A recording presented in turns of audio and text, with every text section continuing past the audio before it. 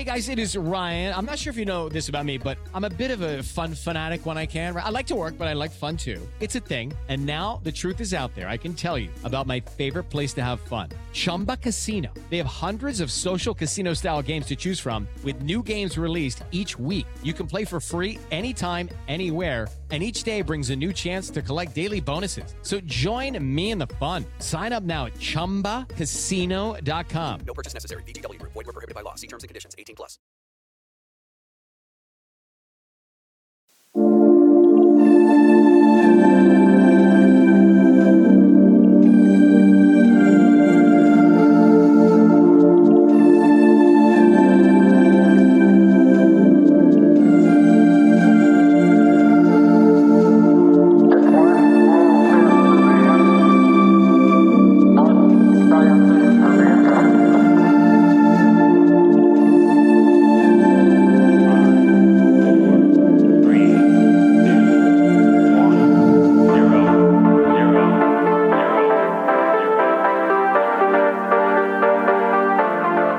Hello, campers, and welcome to Ohio Mysteries. We will get to our mystery in a moment. I want to thank all of our supporters. If you would like to continue to see us grow, please make sure you hit the subscribe on your favorite podcast app. You can find us on Apple Podcasts, Google Podcasts, iHeartRadio, Spotify, and more. The best way to support us is to share our podcast with friends and family. Thank you for all of our supporters, and now, let's throw another log on the fire, campers. It's time for a new mystery.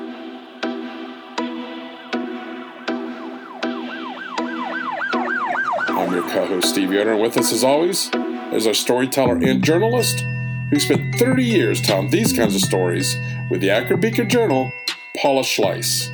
Hi, everybody. At Schneider Park in West Akron, on a typical nice weather day, you'll find any number of people on the grounds. Children playing soccer or practicing t-ball, friends tossing a football or throwing frisbees, and dog walkers making their daily circuit around the city block.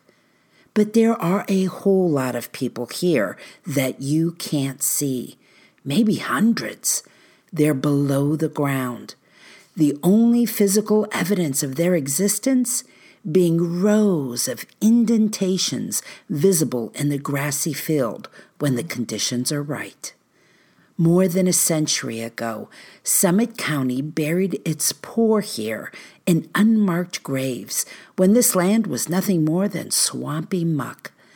And though nobody is interested in digging up the ground to be sure, local researchers are pretty confident most of the bodies were never removed when the land was turned into a city park some 90 years ago.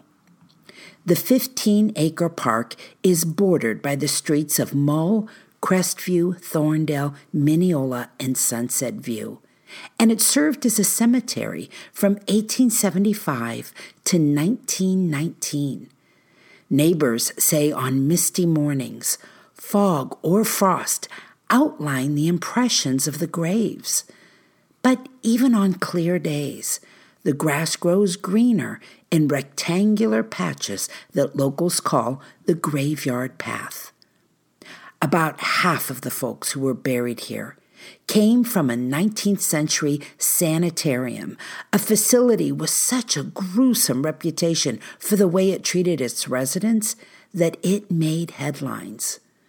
The rest of the dead interred at Schneider Park included immigrants who built the Ohio and Erie Canal, laborers who laid the railroad tracks that made Akron an industrial giant, Civil War veterans, murder victims, the mentally ill and the homeless, as well as dead infants and orphans. The history of the park was relatively unknown to most of Akron until just over a decade ago. That's when Michael Elliott, a retired library archivist, decided to try and create a list of who had been buried there. He combed death certificates and came up with a total of 308 people, some known only by their last name, others by no name at all. People like the Cleaton family, who had triplets in 1914, 2 of the babies died 10 days apart.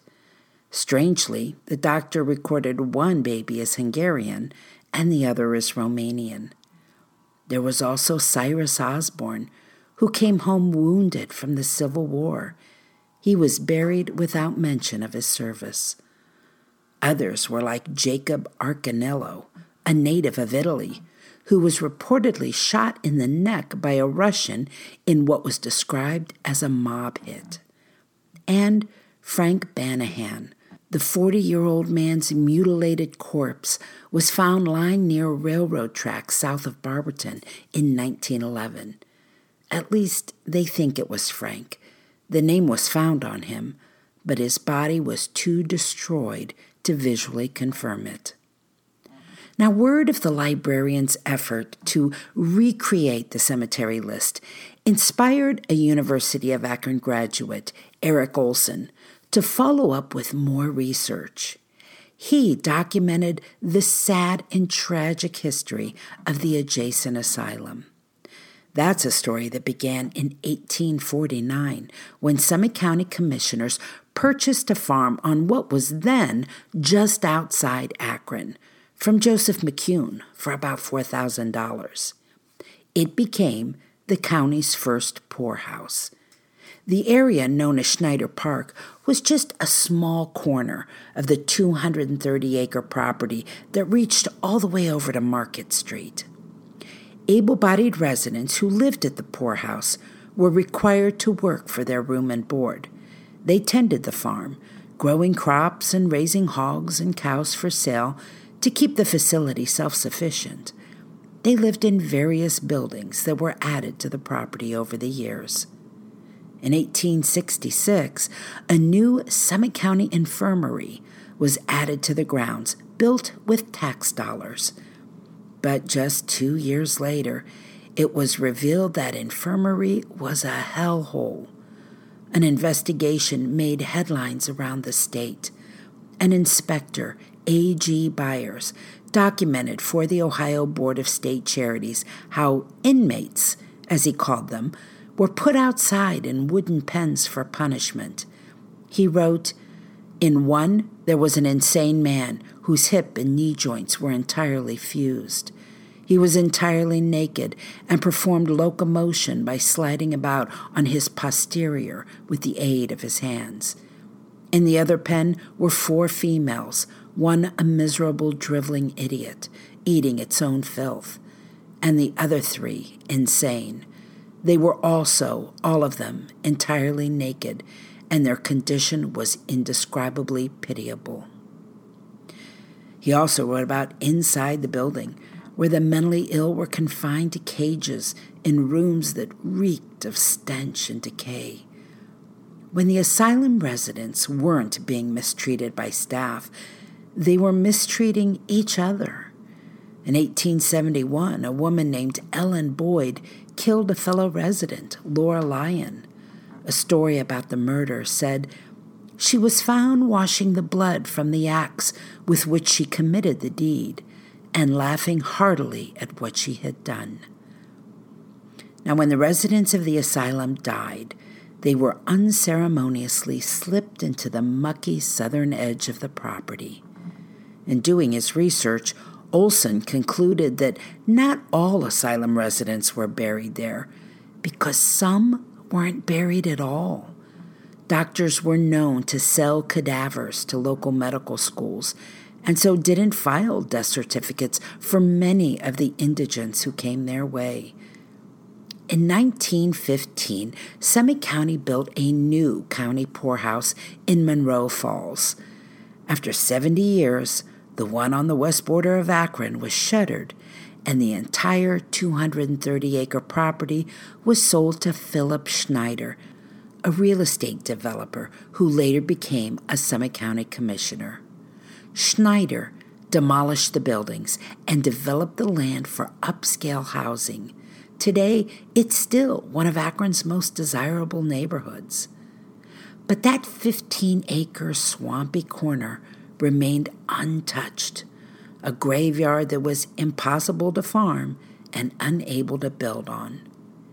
Schneider, upon his death in 1935, deeded that bit of wasteland to the city of Akron.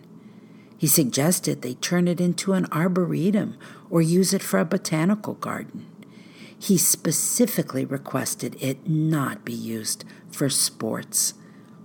But after Akron turned it into a neighborhood park, part of it was marked for soccer games.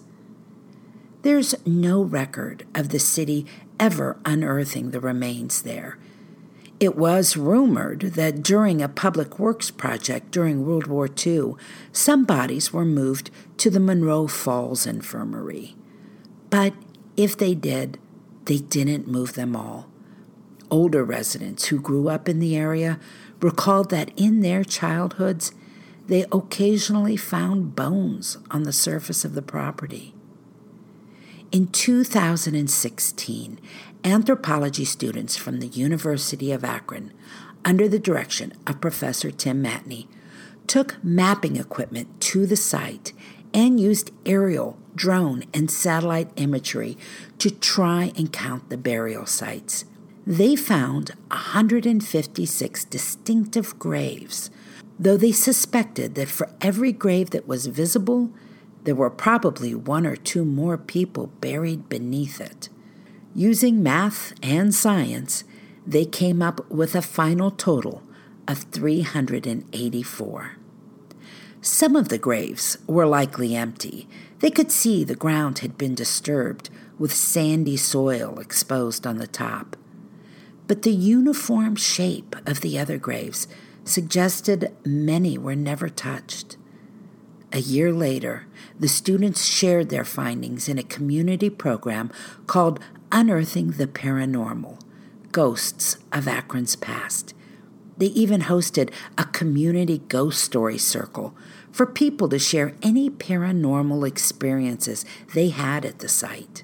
They did this because during their research, they interviewed the park's neighbors and found many of them said the park made them feel uncomfortable or unsettled. And a full half of the interviewees reported hearing unusual noises or seeing odd visual formations. In one case, a neighbor invited the students into his home, took them to his attic, and told them mysteriously items had been moving from one side of the attic to the other. He also took them to a bedroom where he found a dead raven. But what really chilled them to the core was later, when they played that interview back to create a transcript. A student said, "We were interviewing him, and as soon as I said ghost stories, there's the voice of a little girl in the background mocking us, saying, 'Stories, stories.' It gave us goosebumps. It was chilling to hear." The UA students and their instructors said after all was said and done, it appeared to them that the city and county, by design, had taken steps to hide the history of the asylum and its graveyard.